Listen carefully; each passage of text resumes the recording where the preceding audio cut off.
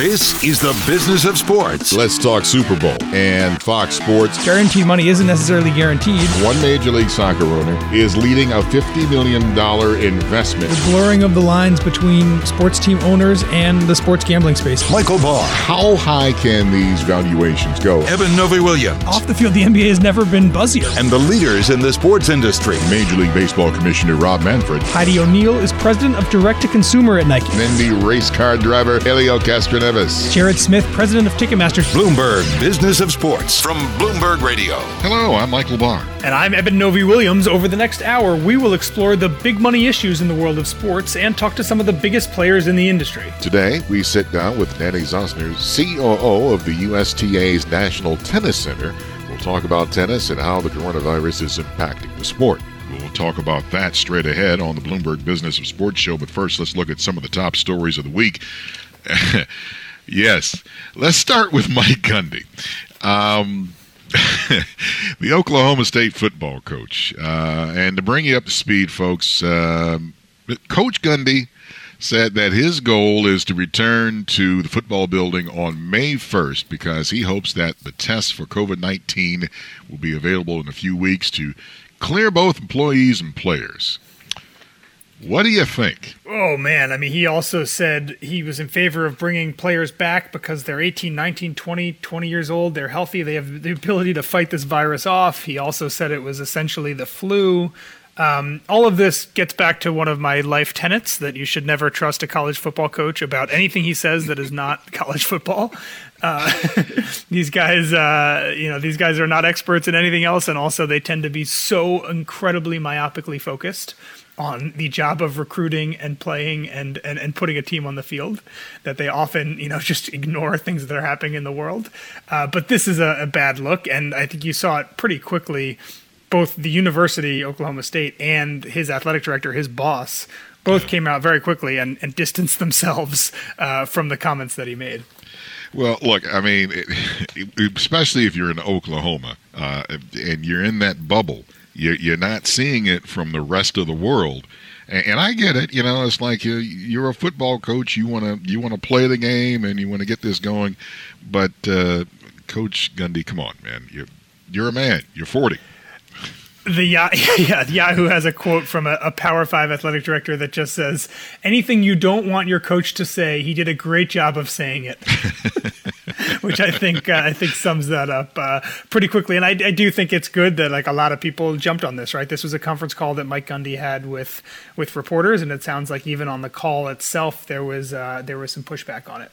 So, college football coach said the wrong thing, and it seems like people are recognizing that he was maybe a little overzealous about his optimism for when football players were going to come back. Yeah, but he's got a mean bullet. What are you going to do? Anyway, let's move on here. This one a little more serious. We're talking about the impact of COVID-19 on the institutions. And yes, a lot of colleges are really feeling the pain right now. Yeah, it's kind of an easy transition because, one of the things Mike Gundy did say, is we got to get money flowing back through the state of Oklahoma. And, there's no question that, college sports, a lot of these schools, maybe not the biggest ones, but a lot of these schools are pretty cash strapped. And as you know, Michael, they're making a lot of money on football. If football ends up not happening or being disrupted in some ways, I think there's going to be a pretty massive impact on budgets around the country. That could affect how much coaches get paid. It should affect how much coaches get paid. It should also affect how much money gets spent on facilities and capital projects. Unfortunately, I think it may also affect how many sports get offered. We saw Old Dominion cut its wrestling program about a week ago. That was a decision that the athletic director said was also influenced by budgetary pressure because of the virus. I'd like to think that those are the last decisions that get made. I'd like to think opportunities for student athletes are the things that schools would cling to at the very least before cutting it. But I think there's no question that if football season doesn't happen in the way that it has in the past commercially, whatever that looks like, there's going to be some pretty big ramifications in college sports. And just to give you an idea, there is a tweet involving the Gophers and their program, and they're saying that their program could lose between $10 million to $75 million based on early initial projections. So, Minnesota is the first school I think that has actually like really laid that stuff out. I was also kind of caught by a comment that the Iowa State athletic director said when he was asked about all this, and essentially, he said that we're looking at three possibilities. It's a blizzard that we hunker down for the winter. It's Falmer's Almanac predicting we're going to have a hard winter, or we're facing the Ice Age. And if we can't play football this year, it's the Ice Age. There's no one in our industry right now that could reasonably forecast a contingency plan for how they would get through not playing any football games. So, that's a pretty stark way of laying out exactly what the financial ramifications are for this. Finally, we got to talk about this. NASCAR has been broadcasting a lot of e-NASCAR races, the iRacing Pro Invitational Series. Now, on April 5th, they ran a simulated race as if you were at Bristol, and a lot of drivers who are on the circuit participate in the esports series. One driver is Bubba Wallace. Now, the term rage quit, in case anybody doesn't know, the bottom line is he got tangled up with another driver, Clint Boyer, and he got mad, and he said, "Okay, I'm done. That's it." And he quit like about 11 laps into the race. And now and people reacted to this and that, whatever. But more importantly, Wallace actually lost a sponsor. It's the joint muscle cream company, Blue Emu, and they were not happy about it. Now, but this is the problem I've got with this. The executive vice president of Blue Emu, Ben Blessing, was quoted as saying, "Can you imagine if he did that in real life on a track?" No, because it's not real. It's like, I'm sorry that you just answered your question in that statement. If he did this in real life on a track, if I'm playing a video game and I've got a gun and I shoot another person, are you going to come and tell me, can you imagine if he did that in real life? I don't understand that. I'm sorry. It's like, if you wanted to sever ties with Bubba Wallace, okay. But don't give me this and then tell me this is the final straw and this is why you did it. I'm sorry. That peeves me. As if you didn't. You're mentioning some good points, and this is way more your world than mine, so I want to get you talking a little bit more on it. But my question for you, we've seen, after NASCAR events, fighters end up fighting. We've seen guys throw helmets at cars when they're driving by, some reckless stuff. Is it common for sponsors to just drop you as a result of something you did on the track, off the track? Does that happen often, or is this just really a kind of totally out of left field maneuver? Oh, I mean, it happens on the track. Yeah. It doesn't happen when you're playing a video game. And I mean, let's put this in perspective, folks. This is a video game, and yes, I enjoy watching it, and I don't deny that one bit. But to say, can you imagine him doing that in real life on the track? No. And come on. Let's take a breath here, folks. If you're not a fan of Bubba Wallace, that's one thing. But let's be real here. Is Bubba like a fiery guy? Is that his reputation? Well, I mean, if he feels like he's wronged, he'll come back. Now, he drives for Richard Petty Motorsports. Now, I mean, yes, you lost your cool, and maybe you shouldn't have done that because there are some PC moments, and you're trying to keep your sponsors happy. But this is this is not real life. I'm sorry. Also, rage quitting is a time-honored tradition in video gaming. I think anyone who's ever played a video game with somebody else understands kind of how the emotions run high and that happens. One other thing I will say on this, I didn't watch any of the iRacing NASCAR event. the only clip I saw was the 30-second clip of Bubba Wallace rage quitting. And Blue Emu is the principal brand in that clip. They have their logo or their name kind of written over his rearview mirror. So the only thing I watched of this race was a clip that had Blue Emu's logo and name in it. So, I mean, obviously I'm not going to tell the company how to spend its money, but I would imagine they got some pretty darn good bang for the buck out of, the fact that the viral clip that happened during that race was one in which their logo is front and center.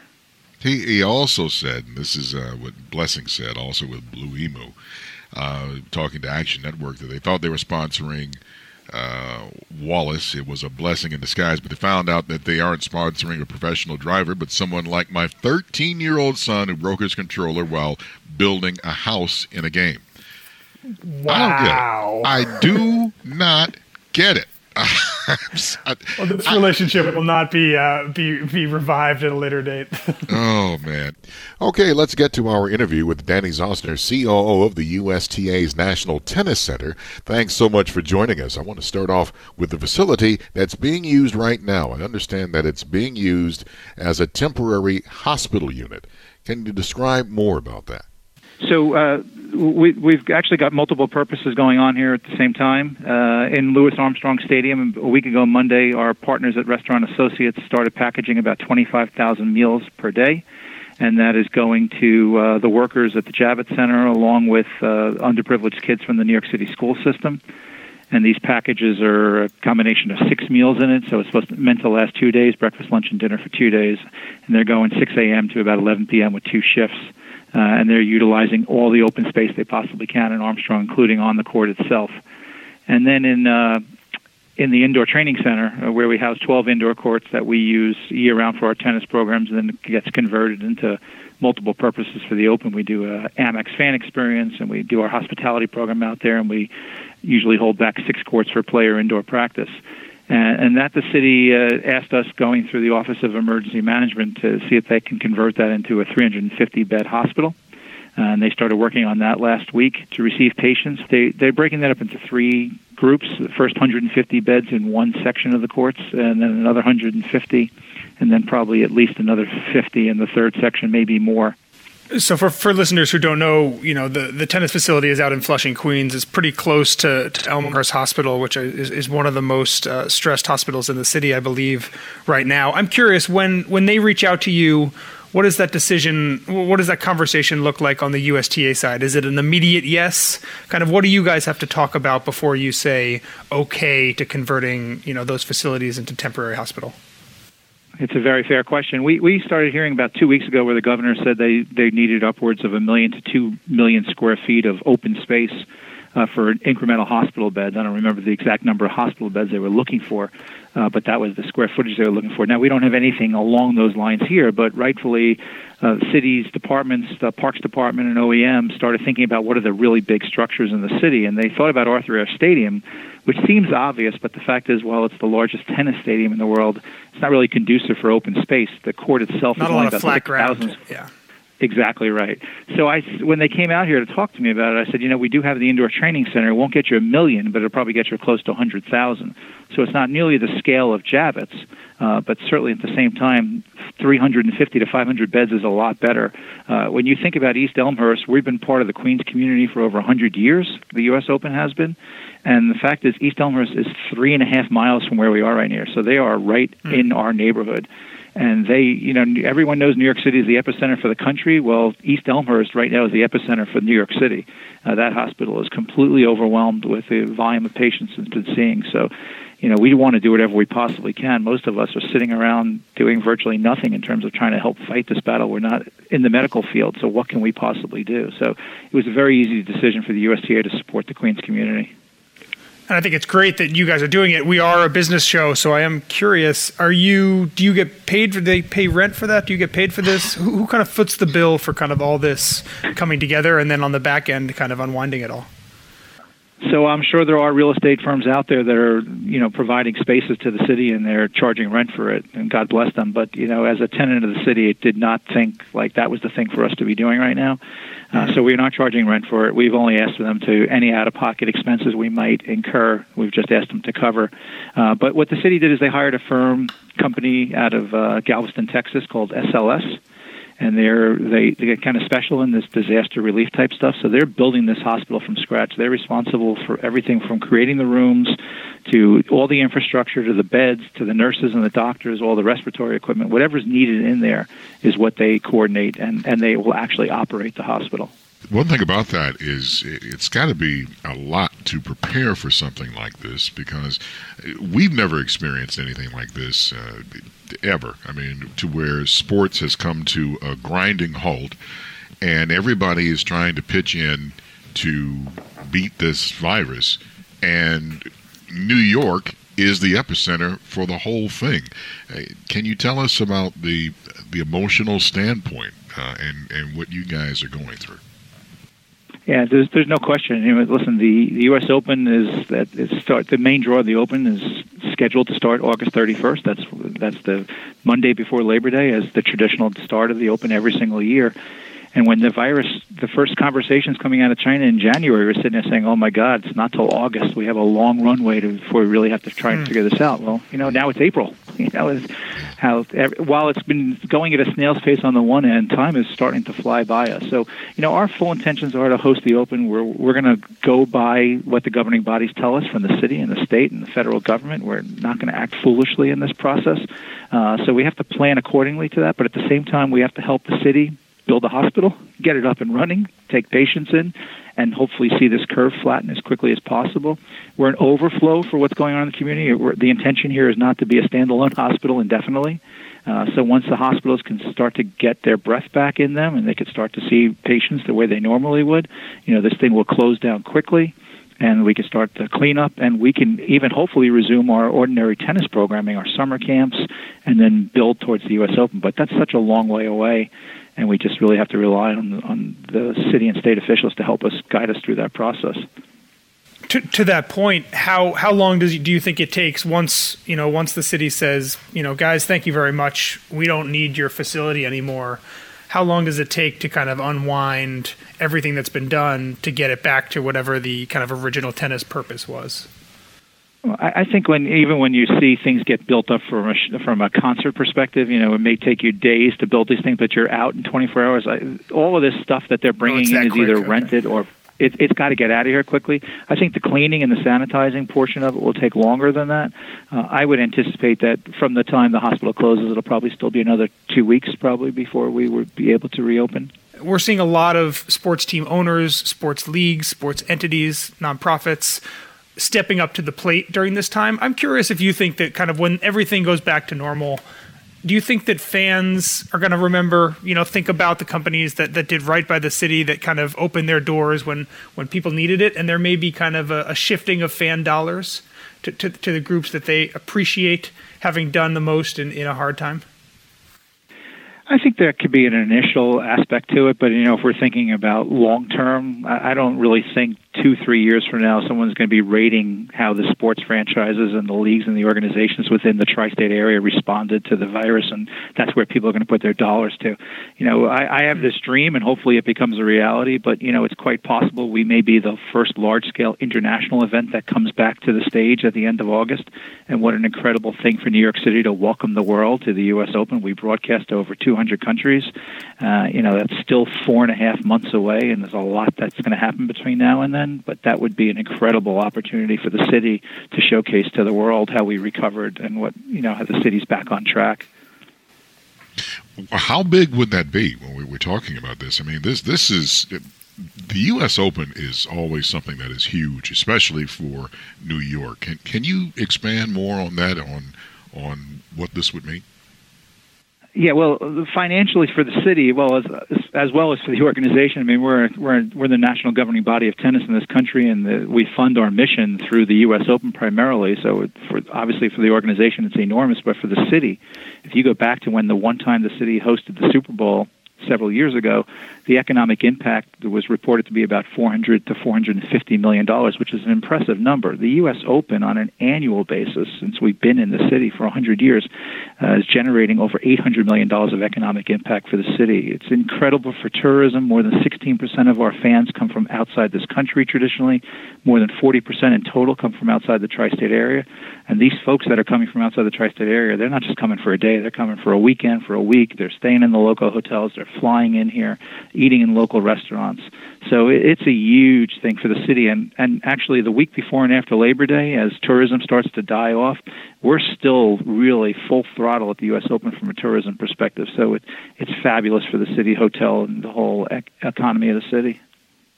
Have you guys heard from any, government entity, whether at the state or federal level, kind of a maybe guidance or thought process on, as you said, a lot of people are coming from overseas to come here. Just any thought on what things might look like come, late August when it's time to hopefully put this thing on? Yeah, as a matter of fact, I know that the CEO, Mike Dow's, has a call today with someone within the Trump administration just to give a perspective from tennis and what tennis means to this country and what's going on right now and the impact it's having in the local facilities throughout the country. So the U.S. Open, is a big economic engine for the organization, but we also want to promote the growth of the sport. And right now, all the facilities are obviously closed throughout the country. So we want to make sure that those facilities are able to stay in business when they come back up and running. Well, that's another thing about that is a lot of tournaments have been canceled. I mean, just recently we've lost Wimbledon, and I said this earlier about the impact of the coronavirus. Tennis, I believe, will always recover. But right now, you guys everybody is in a financial crunch. How is it for you guys right now? Listen, right now we're obviously our staff is working remotely for the most part. We have a small contingent of staff out here at the tennis center helping support the city with the initiatives going on. By and large, the entire organization's, our offices are closed, but everyone's working remotely. There are conversations going on every single day to try and understand the impact this is having for us, both short and long term. When you think about the U.S. Open, you talk about economic engine for the city, but we hire over 7,000 people to work this event, and they're not just working for a day or a week. We start ramping up in February, so it means so much for the community. We're working with so many local restaurants. We're taking thousands of hotel rooms. So, every moment, I think we're all, from a business perspective, thinking about the impact that the virus is having across the country. It's really unfathomable. You've mentioned a few times kind of the import that, this one event has on your kind of the USTA's bottom line year round. I think it's kind of similar, and correct me if I'm wrong, to the NCAA, which makes the bulk of its money during one event, the men's basketball tournament, and then uses that money to kind of promote college sports as a mandate, across the country for the other 364 days. Can you give us a sense just how important the U.S. Open as an event is for your bottom line every year? Oh, there's no question. It does provide, it's kind of our annual bake sale, we jokingly say, for the organization, and it funds the mission across the country. I mean, we've got 17 sections. Pretty good bake sale. It's a great bake sale, and it tastes quite good annually. So, there's no question. We want to host the Open. We're not going anywhere. If it ends up that the virus impacts the ability to host the Open this year, we'll be back in 2021. But right now, it's full steam ahead to plan. You just don't show up August, turn the lights on, and start playing tennis. So there's a lot of work that goes on starting the day after each U.S. Open for the following year.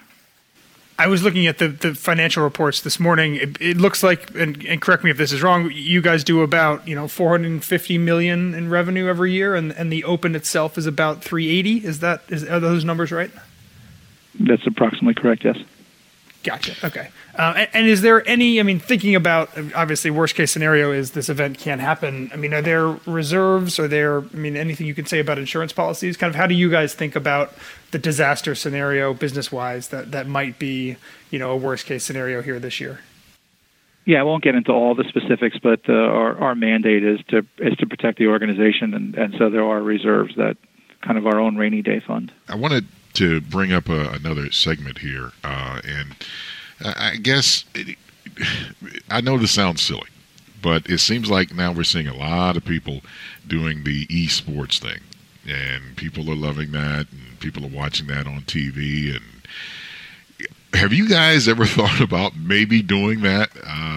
Some sort of an esports segment where you're playing tennis, but you got Serena Williams playing against Naomi Osaka, and they're battling out on TV. So, ironically, last summer at the National Tennis Center, we hosted the largest esporting event ever in the world with Fortnite, and they paid out about They paid out $30 million in prize money and $30 million for a weekend event, and it ended up that there was a 16-year-old kid from Pennsylvania who won first prize, which was $3 million. So if you're not thinking about esports, your head is in the sand. There's no question about it. As the national was that the biggest body, event you guys have done that's not tennis at that facility? From a revenue outside standpoint? of tennis, yes, absolutely, yeah. And it was really phenomenal what they did. There was no expenses barred to create something for it was like a thank you to their fans for what they're able to do. The number of people playing that event, Fortnite worldwide, is staggering. So listen, there's no question NBA owners and what they're doing getting into that sport. But, we don't represent the players as the governing body. We represent the sport in this country, so we can't actually. We could suggest to Serena what she might want to get involved in, but that's not our role. But I think we always look at opportunities, and esports is something where we like to think that our facilities are ideally suited for them. Whether or not we're the one to create an esport league for tennis remains to be seen. A lot of people obviously are turning to esports as a way of getting, younger generations interested in their product. You guys are doing some interesting things as well on the tennis side, trying to get young people, interested in tennis, Net Generation being one of them. Can you give us an update on kind of where things stand as you guys think about the next generation or two of future tennis players? Yeah, well, there's two things. I mean, there's no question that the data shows us that when people come out to the Open for the first time that really didn't know that much about tennis, they have a phenomenal time. 95% plus of the people that come out to the U.S. Open have an incredibly positive experience, which is really unprecedented for sports and entertainment. And if you have a great experience at a sporting event, chances are you're going to go pick up a tennis racket and play tennis for the first time, and that's what the data shows us. So for the Open, we've been really making a conscientious effort to skew younger with our audience, and that's why we introduced Fan Week, which used to be our qualifying tournament the week before. It's free. Last year, with our partners at Chase, we introduced a whole series of concerts in the evening, free concerts. And so what we're starting to see is the demographics of the Open are shifting younger, and that can only help us grow the sport of tennis. On the Net Generation side, ironically, people are not out on tennis courts right now, but if families go out to netgeneration.com, they'll see on our website that what we're doing is telling people you're staying home, you can't play tennis in public facilities, but there's things you could do. Watching our videos, you could stay healthy, you can exercise your brain and your body either on your driveway or in your front yard, or wherever you have the opportunity to do those things. And Net Generation is an opportunity for us to really help grow the sport at a very young age, and it's been in existence for the last 2 to 3 years now, and we're starting to really see the growth from that. What are you seeing from a demographic kind of shift? I've interviewed a number of young black female tennis players, obviously, who say that, watching Venus and Serena do so well for so long kind of inspired them. There are some young black male tennis players that are also, playing very well right now. What are you seeing demographically as a shift or just a change in maybe the tennis playing population here in the U.S.? Well, there's no question in the last 20 years, if you look at Tiger Woods, what he's done for golf, and you look what Serena and Venus have done for tennis, there's no question the impact that they've had on the sport. And I think for us, the big radical shift that we've seen in the last 10-plus years is there used to be data from the U.S. Open that showed unless you had two Americans playing in the finals, and I'm going back 15, 20 years now, that the ratings would be much lower. If you looked at 20 years' worth of data from the 80s to 2000, if you had two U.S. players in the finals, then you had your highest ratings for those years. If you had one, that would be the next set.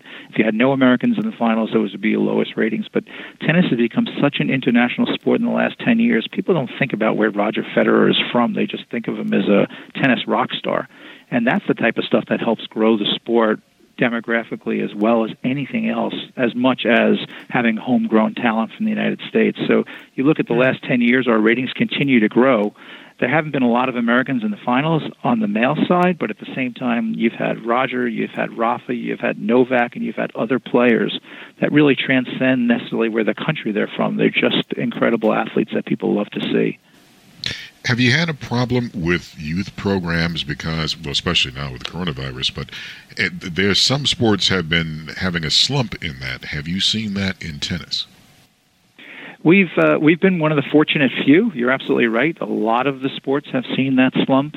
We've been fairly level. If anything, we've seen a little growth, but we have not been down. So we've been very fortunate in that regard because we really started to hit it hard at the time before the slump started for many sports. Recognizing that, while people didn't view tennis as a team sport, that it was really important for kids to feel like they could become part of a team when they're playing tennis, and that was part of the initiative. And then really launching Net Generation and getting providers out there that understand the sport, that were sanctioned to participate in the sport, that were teaching the sport the correct way, can only help grow the youth movement in tennis. You just mentioned Roger Federer, and I would love to hear your thoughts on kind of this generation of great tennis players, specifically, the big three, Roger, Rafa, and Novak, kind of how omnipresent they've been for so long, and what you think about kind of the next generation of stars coming up below them and kind of their ability to kind of keep a spotlight on tennis in a way that kind of these big three have for really, 2+ decades now. So I happen to have gotten into the U.S. Open business on the tail end of the Pete Sampras and Andre Agassi era, and I got to be here for when Pete won his last championship. And when Pete retired and then Andre a couple of years later, people were kind of like, well, what's going to happen to the U.S. Open in tennis in this country? And as I said, what really happened is it's just become so much more international. And Roger Federer came in and won the U.S. Open 5 years in a row. And during those 5 years, because he is such an incredible humanitarian and person and athlete, no one sat here one time saying, oh, my God, I can't believe an American didn't win that. It was like, oh, my God, did you see what Roger did? And now last year at the 2019 U.S. Open, I just happened to be sitting here with my kids watching a Roger match. And I said to them, you just don't ever really know. You're seeing, unarguably the greatest tennis player of all time, and this may be his last match. He says he's going to keep playing, but you don't know. And I try to explain to them, when I was growing up, all people did was talk about Babe Ruth in baseball. Now, Babe Ruth played 40 years before I was even alive, but the fact is people are seeing Roger Federer now, and 40 years from now, they'll refer to him in tennis the way people talk about Babe Ruth in baseball. And I was trying to get my kids to appreciate what they were actually witnessing on the court. And the same thing for Serena. I mean, what they've done for the sport is really remarkable. I think one thing, too, about the sport that always impressed me is that you always knew the names involved, especially the big names. I mean, even as a kid, I knew who Rod Laver was. And I can go on down the line. Even when I saw Rod Laver on those old Battle of the Champions or whatever it was on ABC, where the other sports athletes would contend with each other, that was introduced to stuff like that. And I think the youth today were blessed with so much media involved that they can identify with these stars. If I'm wrong about no that, question. let me know. No, you're spot on. And social media is obviously, you're talking about followings, tens of millions for several of these players. And while, it's quite possible we'll never see anybody of Roger's character and abilities, there'll be another generation of tennis superstars that are going to come down the pike in the next 5 to 10 years, and we may not be able to identify who those top three are on the men and women's side today, but we'll be on the phone talking about it 5 years from now about this next great ring of players. Danny, I think we have a lot of listeners that have probably been to a U.S. Open and maybe understand kind of the sprawling nature of the layout and the fact that the food is fantastic and you can get, a ticket and go for the entire day and bounce around between courts. Do you feel like you guys were kind of on the cutting edge of where a lot of sporting events are shifting to now, where it certainly feels as though kind of like the festival atmosphere is something that people, really want to embrace, even at sporting events, where just going to a game and sitting down and watching the game and leaving no longer is maybe enough for fans anymore? You're spot on. We're not going to sit here and pat ourselves on the back for being at the forefront of this, but there's no question that whether it's celebrity chefs that have been part of our program for 20 plus years, or when we transformed the site 5 years ago and we started to think about the fact that we needed to be more elevated because as the fans get younger, their attention spans are going to be much shorter, and they're only going to be able to watch one match at a time for so long. So now they could actually have a view for 4 or 5 matches at the same time, or what we're doing from a social perspective. And across the board, the merchandise that we're offering always being with the hottest brands. Yeah, this was. I always felt like it wasn't my job in terms of who won or lost on the court, but in terms of once you came through the gate, if you're not watching tennis, I want this experience for you to be unrivaled in sports or entertainment. And so, that water cooler conversation you're going to have the next day, and someone says to you, how was the Open? Who did you see play? And it might be, I don't really know who I saw, but I had an unbelievable time. Sorry, since you guys have been ahead of the curve, we'll let you out on this question. What's next? What are you guys thinking about 3, 4, 5 years down the line that might be something that other sports leagues are doing 10 years from now? Well, my sense is I'm going to continue to eat my way through Manhattan and the world and going to every type of sporting and special event out there to see, there's an idea you could steal from somebody every single day. So we're going to keep looking where, we're going to have to react to the coronavirus too. What's the fans' perspective going to be on what they want that sporting event to be like, and we want to be ahead of the curve on that as well. If we're fortunate enough to host the Open this year, we want to impact it in a very impactful way for the fans so that they come out here and say, the USTA really understands the impact of the coronavirus, and they're doing the right things by the fans and the players and everyone else involved in the event. So, it's not necessarily about what's in 3 to 5 years, but how do we attack this even for 2020? Danny Zausner, COO of the USTA's National Tennis Center. Thank you so much for joining us. We really enjoyed talking with you. Thank you, guys. I'm just impressed that the USTA, they're going to come out on the other side. He might be even stronger because I enjoy hearing some of the things that they're trying to do back for the community, from preparing food for underprivileged children, and on and on and on. And it shows you the spirit of not only just New York City, but the U.S. in general during the coronavirus crisis. Yeah, and you heard him say, when the city reached out to ask if, they had facilities that could host, hundreds of beds, it was an easy choice for them. It didn't sound like it was a particularly long conversation. So yes, I think kudos to the USTA, no question. And, as we talked about with the NCAA, I hope, for their sake financially, they can get this event in. Hopefully the country will be in a place where they can do that. But yes, I'm happy for them. I'm glad that they're doing it. And I'm proud of them for making that choice and being so reactive to it. My goal is to be the number 1 pick. That's something I've been dreaming of since a kid. It feels better to be number 1 than number 5. I wear the number because of Mike. We have a chance to go for 3 in a row. Good numbers at a good time. When I first started wearing that number, I was just happy and proud. Bloomberg Business of Sports, the number of the week. Time now for the number of the week. This is going to be an easy one for you, Evan. Oh boy. You said that to me before. No, this is going to be good. The number is 7,000. $7,000 to be exact. $7,000. Man, you tell me these things are easy, and then I lay an egg when we're talking about it. Give me a hint. You wrote it. Is this golf simulators? Yes. Oh. Yeah, no, this is a fun one. Yeah, no, I'm glad you mentioned it, actually, because I was going to talk about it on the show. So, no surprise that as golfers around the country are, thinking about a season that may be curtailed or might even be kaput on the course, they're buying up golf simulators. Sales of at-home golf simulators, mats, nets are going through the roof right now.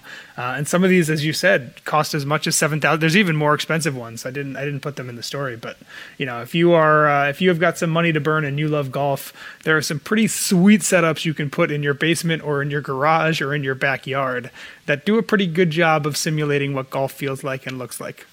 Oh, man. If I played golf, I would love to have one of these. I was looking at the picture of it. Oh, that looks good. It's funny, yeah. So I was doing the story, obviously, was on a lot of these websites. And now every ad I have, like banner ad on a website, is, one of these beautiful golf simulators with blackout curtains and a projector. And I'm like, oh, man, I wish I had the money to spend on one of those things. It's just taunting me right now. You have been listening to the Bloomberg Business of Sports. We're here together each and every week at the same time, plus online wherever you get your podcast. You can catch those Mondays, Wednesdays, and Thursdays. I'm Michael Barr on Twitter at Big Bar Sports.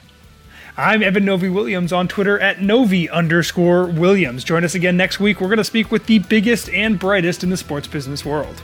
You're listening to Bloomberg Business of Sports from Bloomberg Radio around the world.